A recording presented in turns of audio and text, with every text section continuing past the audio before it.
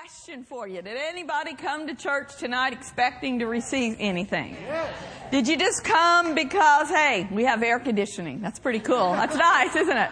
No. Or are you here because you want to hear from heaven and you want to be changed and you want to grow in the things of God? Well, I believe that with all of my heart. And you know, every time somebody gets in our pulpit, whether it's me, Pastor Mark, Pastor Tom, Pastor Nancy, whoever it is, I can guarantee you that we are prepared. And we have something to say by the Spirit of God. And it doesn't matter, you know, we're not moved by how many people are or are not here. If you will expect and you will pull on the Spirit of God, you'll get something. And you know, I'm just so glad that we still do have Sunday night services. Last Sunday night was amazing. And you know, if it's for one person that we have a service, one person to get born again, one person to get filled with the Holy Ghost, or one person to get healed, that's worth it. Amen. But we, on the other hand, are expecting people to come from the north, the south, the east, and the west. We are expecting this sanctuary to be full every time we come together, because people need the Lord. And people need help. They need their lives changed, and that help comes only from Him. Amen. Well, if you weren't here last week, we started talking about the Holy Ghost and fire, fire, fire. But we have to say it like we say it in Oklahoma, far, far, fire. How many of you are filled with the Holy Ghost and far, far, fire? Hallelujah. Oh, what a difference. Oh, what a change the Holy Spirit makes in our lives. We'll just start where we began last week, just so we have a jumping off place. And we started talking about what John the Baptist said about being filled with the Holy Ghost. Y'all know that John the Baptist was the forerunner of the Lord Jesus Christ. He preached repentance. He baptized his followers in water. But he made a statement in Matthew chapter 3, verse 11.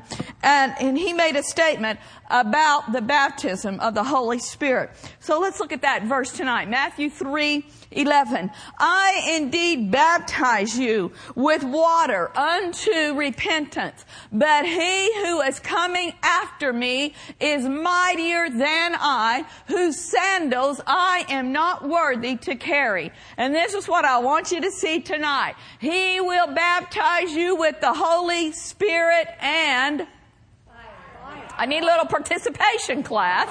He will baptize you with the Holy Spirit and so it's not just getting filled with the Holy Spirit, but the fire of God accompanies us when we are filled with the Holy Spirit. And what is that fire supposed to do? Well, that fire is supposed to bring change. That's one of the things we started looking at last week, that when the Holy Spirit fell on the day of Pentecost over in Acts chapter 2, very familiar with that passage of Scripture if you want to read it later. Acts chapter 2, verse 1 through 4. Verse 3, it said, there appeared unto them cloven tongues like as of fire, and it sat upon each one of them, and they began to speak with other tongues as the Spirit gave them utterance. And from that initial outpouring of the Holy Spirit and fire, we see that there was an immediate change in the lives of those that were in that upper room. One point in case was the Apostle Peter. We all know Peter. He was known, how would you like to go down in history as the disciple who denied the Lord? But that was his trademark. That's what he was known for. Prior to being filled with the Holy Spirit, he had denied the Lord in the presence of a 12-year-old girl, a small girl. But that day, the day that the Holy Spirit and fire fell on the day of Pentecost, he was changed. He went from Peter the denier to Peter the prophesier. All that cowardliness, all that intimidation, all that insecurity was burned out of him. And he stood up that day a changed man. And he was the one that was chosen to preach after that outpouring on the day of Pentecost. I wonder if some of the other disciples were kind of like, oh, come on, Lord, why does he get to be the one to hold the first evangelistic rally? Why is he chosen to stand up and to preach the gospel? You ought to use somebody else. Why don't you use John the Beloved or someone else that stuck with you? But the reason why I know, because God likes to choose the unusual and the unlikely, so he gets all the glory for what is accomplished. So Peter, a changed man, stood up and 3,000 souls came to the Lord on that day. That's a pretty good conversion. That's a good result. Amen. So when these tongues of fire come upon us, changes us into another person. And that fire of God, we want to take it another step tonight, and we want to look at some examples in the Word of God that happen when people come in contact with the fire of God. The Bible says that our God is a consuming fire. He's love, He's mercy, but He's also fire. From the top of His head to the soles of His feet, fire. And the fire of God, when it shows up in a person's life, this is what we're going to center in on tonight. It takes out the I can'ts. It will burn it right out of you. So we're going to look at an example of the prophet Isaiah and his encounter with the fire of God. We'll begin reading over in Isaiah chapter 6, verse 1. In the year that King Uzziah died, I saw the Lord sitting on a throne, high and lifted up, and his train filled the temple. The train of his robe filled the temple. Above it stood seraphim.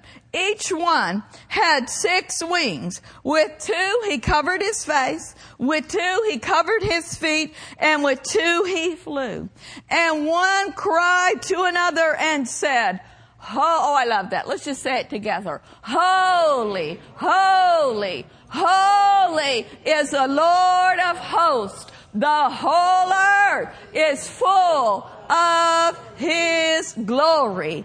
And the posts of the door were shaken by the voice of him who cried out, and the house was filled with smoke. So this here is an account of Isaiah being caught up in a vision. And he saw the throne of God. It was high, and it was lifted up, and it was filled with glory.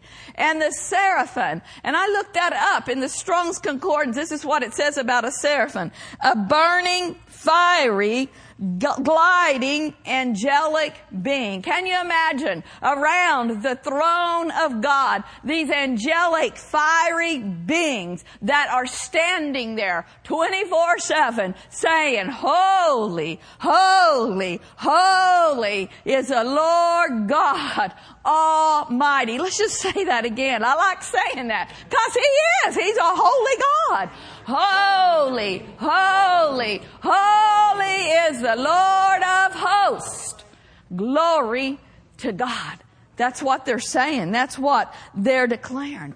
But Isaiah, you have to realize, he wasn't born again. He was a chosen prophet of God. But when you're not born again and you begin to see the holiness of God, even when you are born again, I'm sure that if we were to be caught up, we would be tempted to feel like I'm not worthy to be here. And that's what happened to him. He saw this. He heard the seraphim crying out, holy, holy is the Lord of hosts. And his reaction was, I am not worthy to be here. We'll continue on in verse 5. He said, so I said, woe is me, for I am undone, because I am a man of unclean lips. For my eyes have seen the King, the Lord of hosts. But God had something planned for Isaiah's life. just like He has something planned for your life. No one is an accident. Every single one of us are special.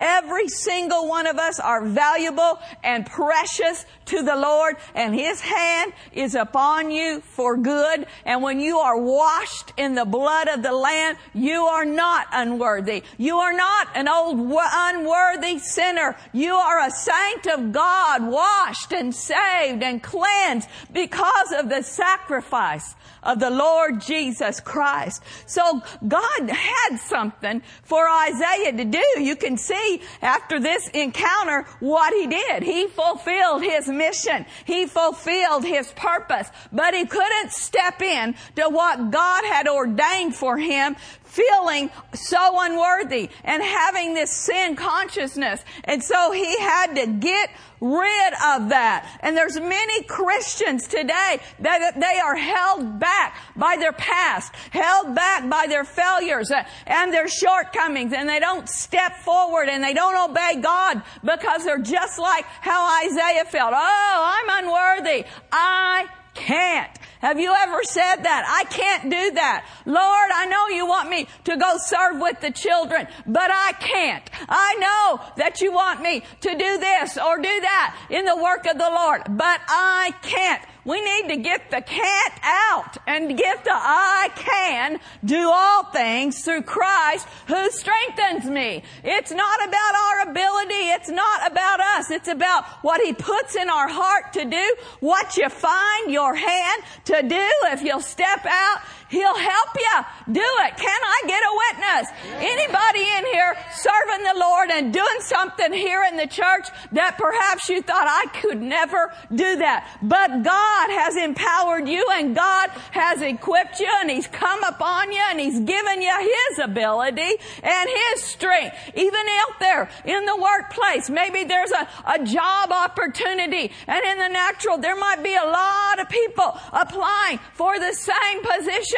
But we ought to have the attitude, I can do all things through Christ who strengthens me. I am not the tail. I am not beneath. I'm the head. Hallelujah. He always causes me to triumph. The favor of God surrounds me as with a shield. If we'll get our eyes off of what we can't do in the natural, what we don't have, and get our eyes upon the one who has it all and who has provided everything we need, we'll be able to step into that path like Pastor's been preaching on Sunday mornings. If you haven't been here, get those messages. God's got a good life planned for us. He's got some places ordained for us to go, but we can't go there all bound up. We'll never step into it full of all these insecurities and afraid, full of fear.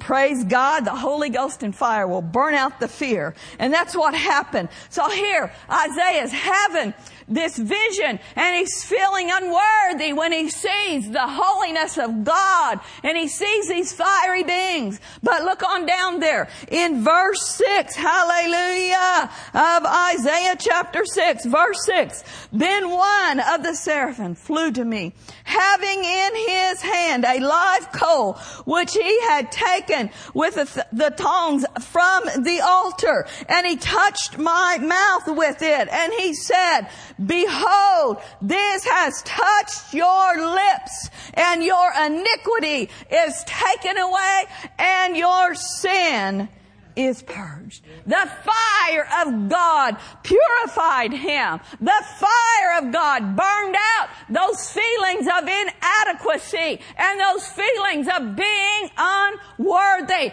The fire of God gets rid of hindrances. The fire of God burns up garbage. And a big thing that is a hindrance in people obeying God and people doing the work of the ministry, and every single one of us are ministers of reconciliation. Every single one of us have a place and we have have a supply to offer in the body of Christ. But one of the biggest hindrances is insecurity and feelings of inadequacy. I submit to you tonight, say, Lord, touch my lips with a coal of fire, like you did with the prophet Isaiah. When that angel touched his lips with that coal of fire off of the altar of God, he had an immediate change of attitude.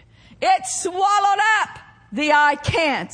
It changed his outlook and his perspective. Immediately he stopped thinking about who he was and what he couldn't do. And all of a sudden that anointing of God, that empowering of the Holy Spirit came upon him. And just like it came upon Peter in Acts chapter 2, the prophet Isaiah was changed into another person. And I'm sure he began to feel like the prophet Jeremiah that said, it's like fire shut up in my bones. And I gotta obey God. I gotta go tell this message. I gotta prophesy what he's put in my heart to prophesy. Look what happened there in verse 8. I love his response. Also, after the angel touched his lips, then another angel said, I heard the voice of the Lord saying, whom shall I send and who will go for us? Just a few verses before he was saying, woe is me. I'm unworthy. I'm inadequate. And all of a sudden one touch from the master's hand, one touch from the coal of fire off of the altar of God, he began to say, here am I, send me. Here am I, Lord, send me. Everybody lift your hands right now. Let's make that declaration. Here am I, Lord, send me. I'll do what you tell me to do. I'll go where you tell me to go. Say it again. Here am I, Lord, send me. Now you do realize he might send you to your next door neighbor.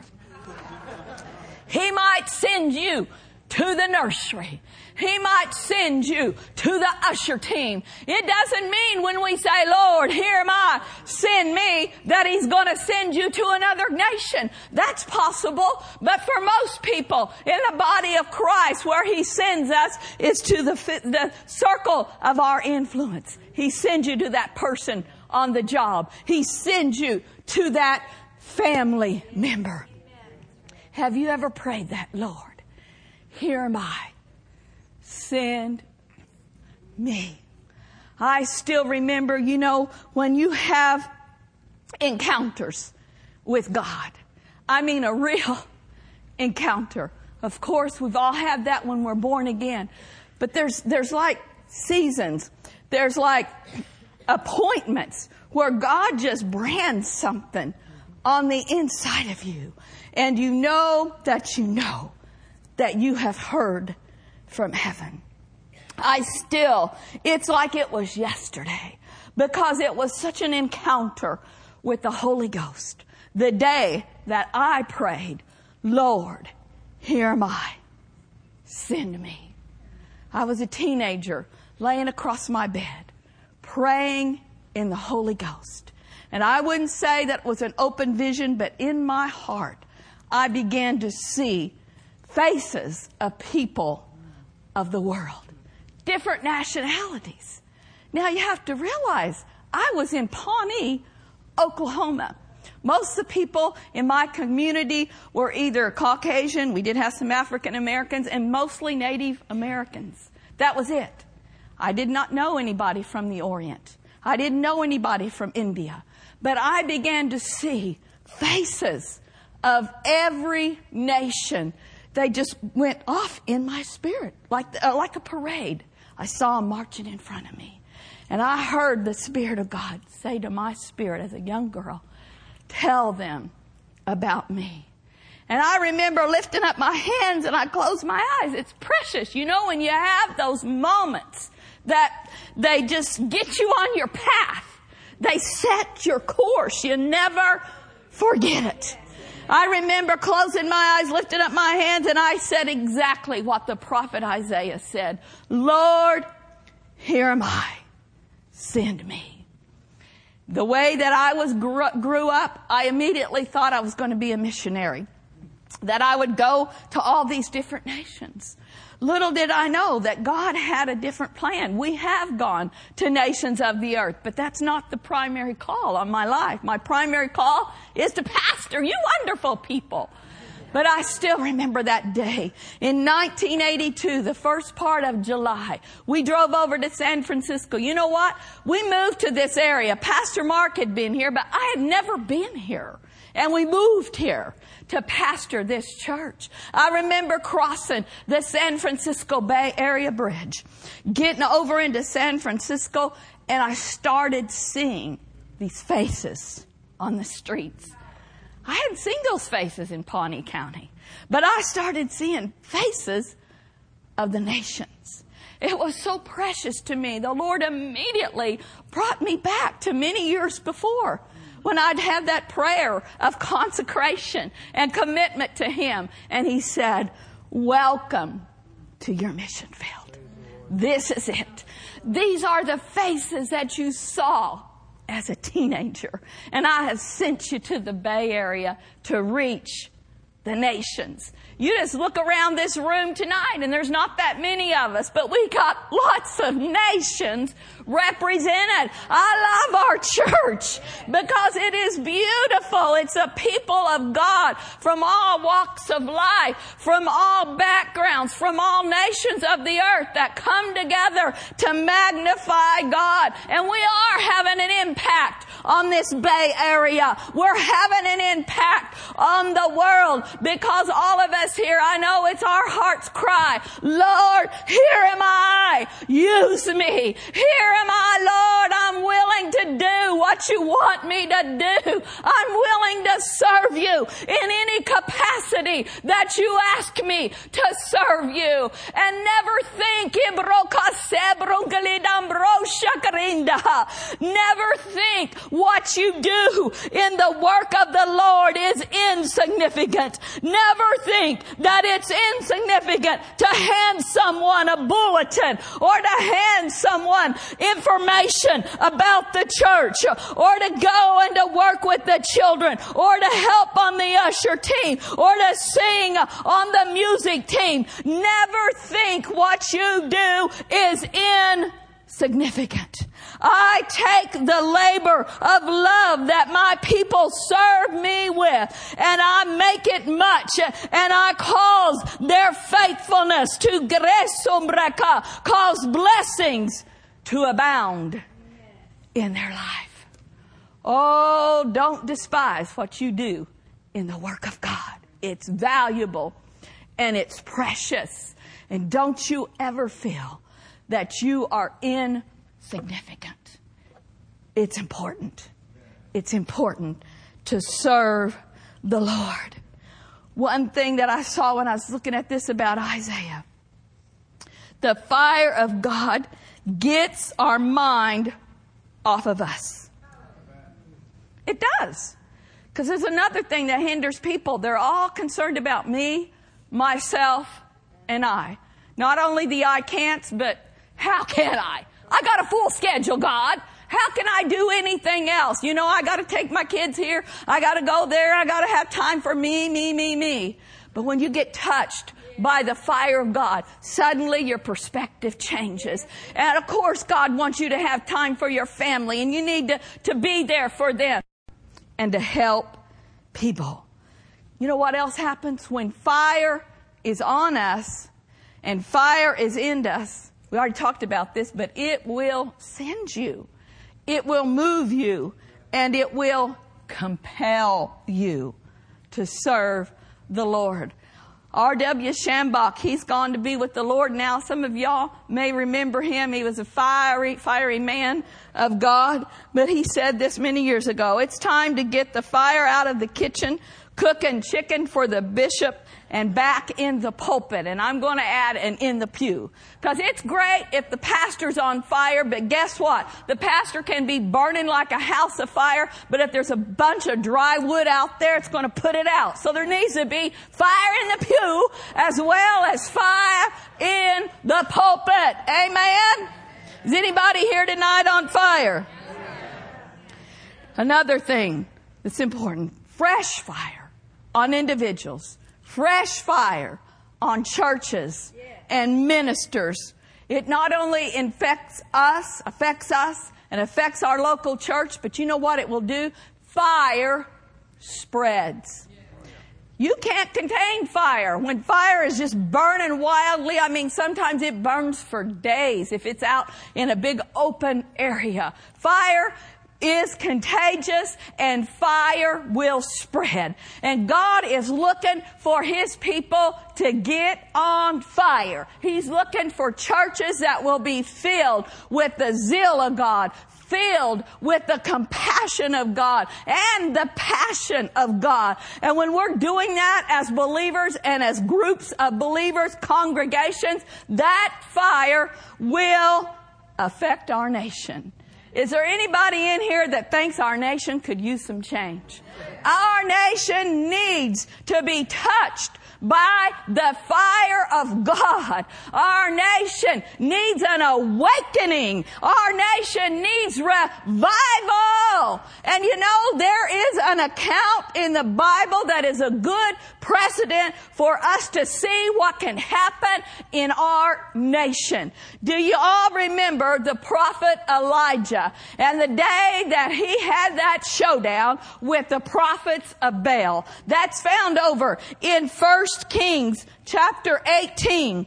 And this was not a good time for Elijah. He was not a popular guy with King Ahab. He had gone to him 3 years before and he had said to him, okay, because of all the wickedness going on in this nation, and we're talking about the nation of Israel. We're talking about people that were supposed to be God's people, but they had given themselves over to Baal worship. So the prophet comes and he delivers a message and he says, because of all this stuff that you've allowed in the nation, there's not going to be any rain for 3 years. So you know, King Ahab didn't like him very much. But the day came that God spoke to Ezekiel.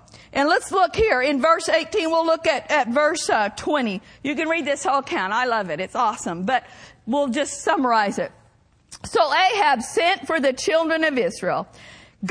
Elijah had come to him and said, okay, things are going to happen. Things are going to change. So he sent for the children of Israel, gathered the prophets together on Mount Carmel. And these prophets we're talking about, not the prophets of God. It's 450 prophets of Baal. And Elijah came unto all the people and he said, how long halt ye between two opinions? If the Lord be God, follow him. But if Baal, then follow him. And the people answered him not a word. I think that's a good word for our nation today. How long are you going to halt between two opinions? Are we really a nation that is under God? Are we created one nation under God? Is our nation a Christian nation? That's how it was founded. Why is our nation staggering? Why is our nation faltering? Why is there so much political correctness and so much open-mindedness? I think that some people, some of our politicians, their minds are so open, all of their brains have fallen out. Amen. Are we a nation that is going to honor God or what? Yes. What if Elisha were alive today and he was talking to our nation? What do you think he'd say? How long are you going to let all of this immorality into your nation? How long are you going to vote in the camp of the enemy? How long are you going to be so wimpy about being a Christian nation? I like it. You know, the people knew he was speaking on behalf of God, and I'm sure they were scared. They didn't have anything to say. But you know, he had heard from heaven. And when you get a word from God, when you have a plan from heaven, there will be boldness in your life. So he gets all these prophets together, and he says, all right, I'm going to challenge you to a sacrifice duel. It was like he was calling them out, like an old Western. I'm going to challenge you to a duel. But this is what we're going to do. We're not going to duel with pistols and with swords. We're going to duel with fire. Whoever God shows up with fire, let him be God. So he was polite. He let them go first. So he said, okay, you go first. The Bible tells us they started hollering. They started doing all sorts of weird movements and gyrations and pleading and begging. And, I love Elijah's audacity and his boldness. He knew that God was going to send fire down from heaven, and he knew that Baal was a dead god and nothing was going to happen. So there in verse 27 he says, and it came to pass at noon that Elisha, he mocked them, and he said, you better cry a little louder, for your God, he's either meditating, he's busy, he's on a journey, perhaps he's sleeping, and he must be awakened. One translation even says he might be in the bathroom. Boy, he's just jabbing them and jabbing them. Seriously, taunting them. No fear. No lack of confidence, because he knew that our God was the God that was going to answer by fire, and nothing was going to happen with their God. It became like a showdown, and I can't improve on this. I've used it over and over, but I like it. So hey, it's my sermon. I'll say it for me. It became like a showdown at the OK Corral. Like John Wayne showed up on the scene. I know he's been dead for years, but how many of you know John Wayne? He was my dad's hero, so got to keep John Wayne alive. It's like he showed up on the scene and said, all righty, partner, you better cry a little louder. Your God, he ain't hearing you. Can you just see it? He showed up at this showdown. And these people, these prophets of Baal, they start gashing themselves. The Bible says blood was flowing everywhere. They were just like ranting and raving and doing all these crazy things. And after a while, Elijah said, okay, time out. Time's up. I've been polite, giving you all this time. Obviously, it's not going to happen for you today. And so, he just was so bold. He said, all right, not only did he go and repair the altar, and he got the sacrifice, but he told them to dump barrels of water on the sacrifice and on the wood. They dug a trench all around the altar. Fill the trenches with water. Remember what I said about some folks in the pew being dry wood? And it doesn't matter if you got a lot of fire out here or you try to light dry wood. It ain't going to happen. Dry wood just does not catch on fire. But Elisha, he didn't have to go through all these gyrations and stuff that they were going through. He prayed a simple prayer. When you know your God, and you are confident in his word, you don't have to get all emotional. There's a place for emotions, but you don't have to scream and holler and beg and plead. You find a scripture that covers your case and pray the word. All Elisha did that day. We got to look at it. Verse 36. And it came to pass at the time of the offering of the evening sacrifice that Elisha the prophet came near. Simple little prayer. said, Lord God of Abraham, Isaac, and of Israel, let it be known this day that thou art God in Israel, and that I am thy servant, and that I have done all these things at thy word. See, he didn't just wake up one day and decide to go and challenge these prophets. It'd been 3 years since he had visited King Ahab, but he had a word from heaven, and he knew in his spirit that God was telling him, go and have this showdown. He didn't go in his own power and his own might. He went with the unction of the Spirit of God upon him. And that makes all the difference in the world. If you've got some decisions to make, or perhaps you have to confront a family member, don't do it in the flesh. Don't do it when I think this would be a good time. Make sure you pray and prepare the way. Prepare their hearts and ask the Holy Spirit to give you the right words. It's all about unction. We ought to have the attitude, if the Spirit of God doesn't go, I'm not going. Let Him empower you. Let Him lead you. So Elisha is praying this prayer in great confidence and great boldness because he had heard from heaven and because he knew God. He goes on and he says, hear me, O Lord, hear me, that this people may know that thou art the Lord God, and thou hast turned their heart back again.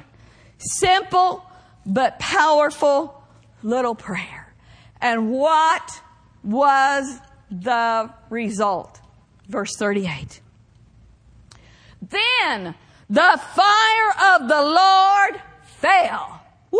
I like that. I just like hearing that. Then the fire of the Lord fell. Did you know? It might not look like it tonight, but the fire of God is falling in our midst. It's by no accident that we've prayed for 70-some folks to get filled with the Holy Ghost and fire, or to get a fresh infilling. That's the fire falling. Then the fire of God fell. The fire of God is falling in our midst. And what happened when the fire fell? It consumed the burnt sacrifice, and the wood, and the stones, and the dust, and it licked up the water that was in the trench. You know, there's something in there for us as well. When the fire of God falls in your life, it will consume the stones. You got any hardness in your heart? You got any obstacles in your way from serving God? You got any habits? You got anything that you need to get rid of? Ask God to send the fire. Oh, Lord, send the fire just now. And that fire, nothing is too difficult for God, and nothing is too hard for Him to remove. The fire fell, and the stones and the dust and the wet wood was all consumed. There was such a manifestation of God that no one there could say, I wonder if that was combustible, whatever. What is that combustible something, you know, when fire just happens? Spontaneous combustion. Well, something like that. That's close. I wonder if that could have just been spontaneous combustion. I don't think so. Spontaneous combustion is not going to burn up wet wood, burn stones, burn up the dust, and lick up the water. This was a sign. This was really a miracle. It was something that went against all laws of nature. And once it happened, there wasn't anybody standing there going, you think that was the God of fire? Do you think maybe that was Him? No. Immediately, I love it, verse 39, and when the people saw it, they fell on their faces, and they said, the Lord, He is God. The Lord, He is God. Just a few hours before, He was rebuking them because they were halting between two decisions. Well, should I worship Baal? And most of them were. Should I worship Baal? Or maybe I should embrace a little bit of God, a little bit of Christianity? No. When God showed up in power, when the fire of God fell, they immediately fell on their faces. And what did they say? Woo! The Lord, He is God. The Lord, He is God.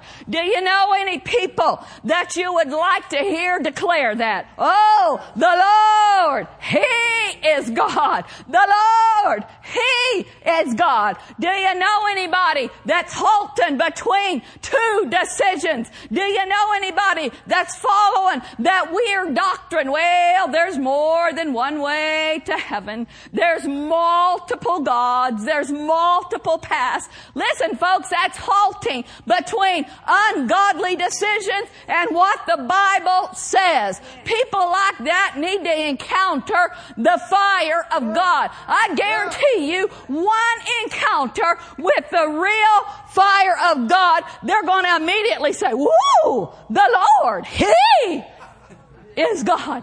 Forget about what I said about Buddha. Forget about what I said about Muhammad. They're not the way. Forget about all of that false religion. Woo! The Lord, He is God. You know, there are people that are bound by false religions. And years ago when we were over in Israel, Billy Brand shared this. I thought it was amazing. She said people that are bound, you know, by wrong religions, if they really could see the power of God and see Him in manifestation, see the miracles, see the signs and the wonders, they'd leave that false religion because they are taught to serve the strongest God.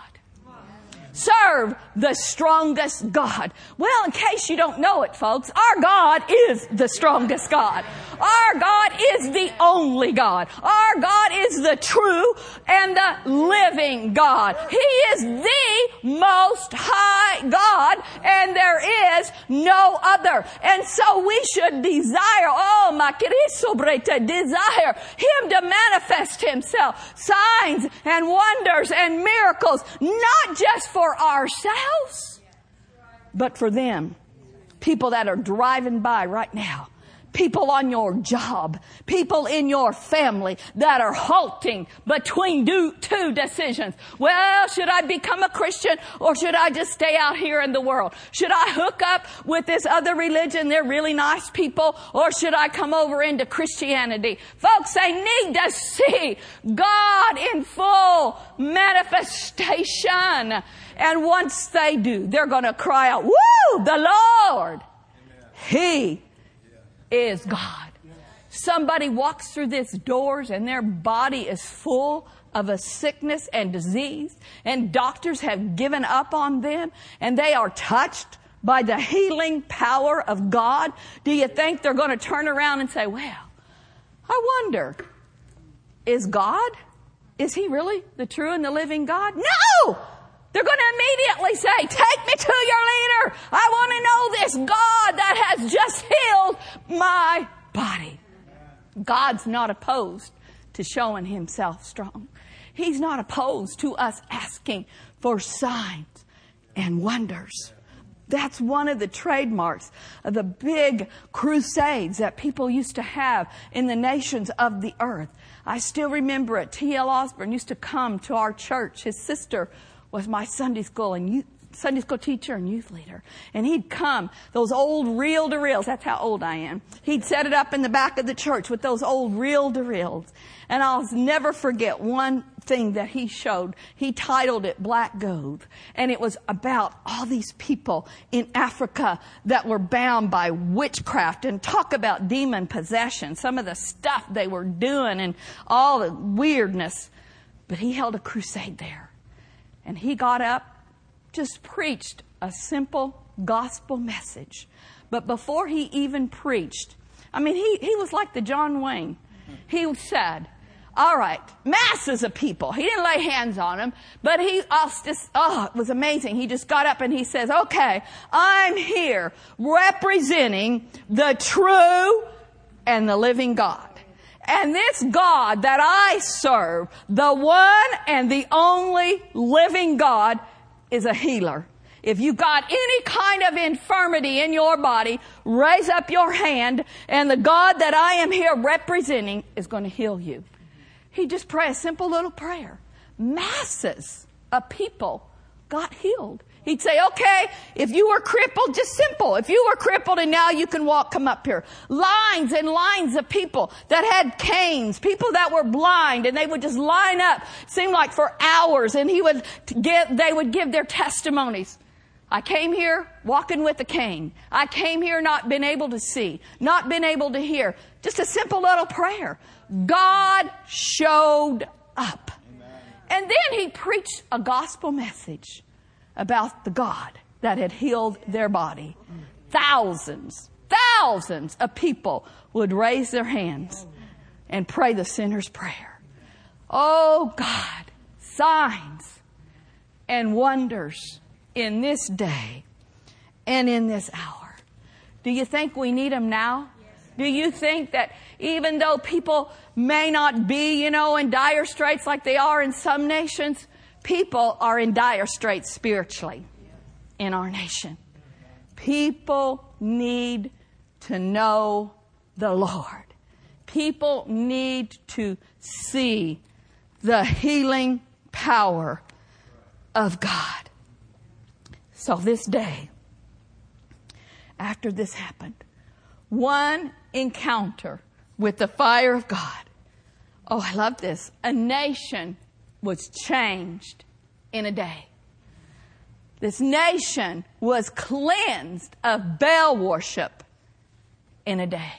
Not only did the prophet Elijah win the showdown, but he took it a step further and he said, all right, you 450 prophets of Baal who have been leading the children of God astray, been making sacrifices to false gods, off with your head.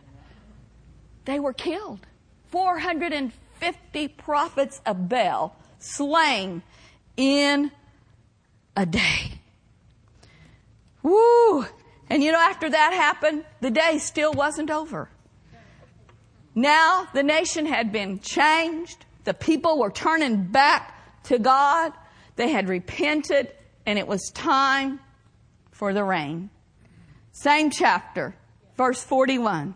After all of this had happened, then Elijah said to King Ahab, go up, eat and drink, for there is a sound of the abundance of rain.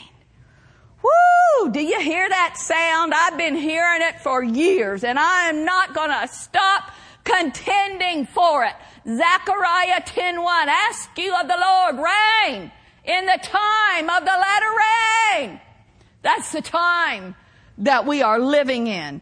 God's doing something in our lives. God's doing something in the church, and God wants to do something in our nation.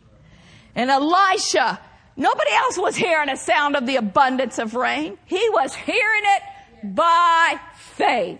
He was seeing it with the eye of his spirit. He told his servant, okay, the rain is coming. Go out there and tell me if you see a cloud. 7 times his servant came back and said, I don't see anything. There's nothing on the horizon. But this prophet heard from God. He not only knew that God sent him there to get rid of Baal worship, but he knew it was time for the rain of God to show up in that nation. It hadn't rained for 3 years. And the devil didn't want there to be rain that day. After all that he had done to his kingdom, 7 times his servant came back and said, I don't see any clouds. But on the 7th time he said, well, I see a little cloud.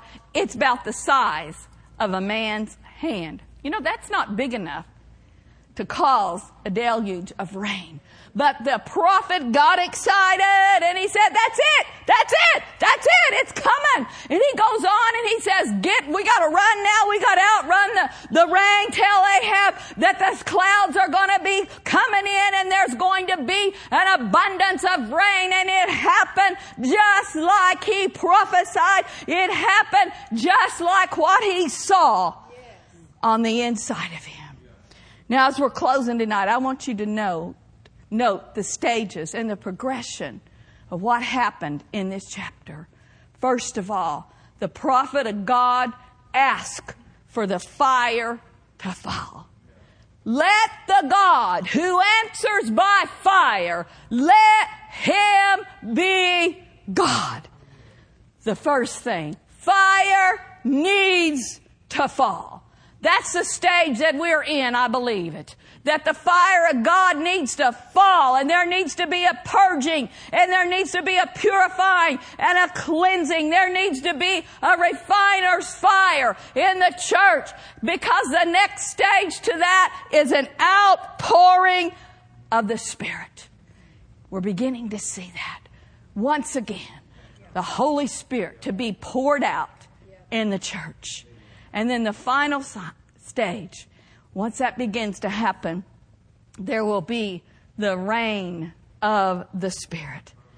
Harvest, miracles, healings, signs, and wonders, and abundance of people coming in to the kingdom of God. Y'all tracking with me tonight? We're looking for it. We're anticipating it. We're expecting the greatest move of God that this earth has ever seen. What He's wanting us to do tonight, wanting our church to say, Lord, here am I. I will pick up a coal off of the altar of God. I'll let you purify me. I'll let you touch my lips so that I may carry this fire to my family, to my church, my city, and my nation. Fire changes people, and fire will change our nation. Oh, thank you, Lord. Let's all stand. Lord, we thank you. We thank you, Lord, for what we have seen in your word tonight. And we know that these stories, these accounts are not put in the Word of God just so we can say, oh, that was amazing. Oh, that was wonderful. They are types and they are shadows of what you want to do in this church age. You want to give resita like you did with the prophet Isaiah. You want to touch lips with that fire. You want people's hearts to be branded and that they will make that commitment and say, Lord, here am I. Send me. And then you want to manifest yourself as the God who answers by fire. And burns away hindrances and gets the church in a position to bring in the harvest. Woo! Thank you, Lord. Thank you, Lord. Let's just all begin to pray now. Let's just spend a few moments just praying in the Spirit. Before we go tonight, let the Word of God take deep root in your heart.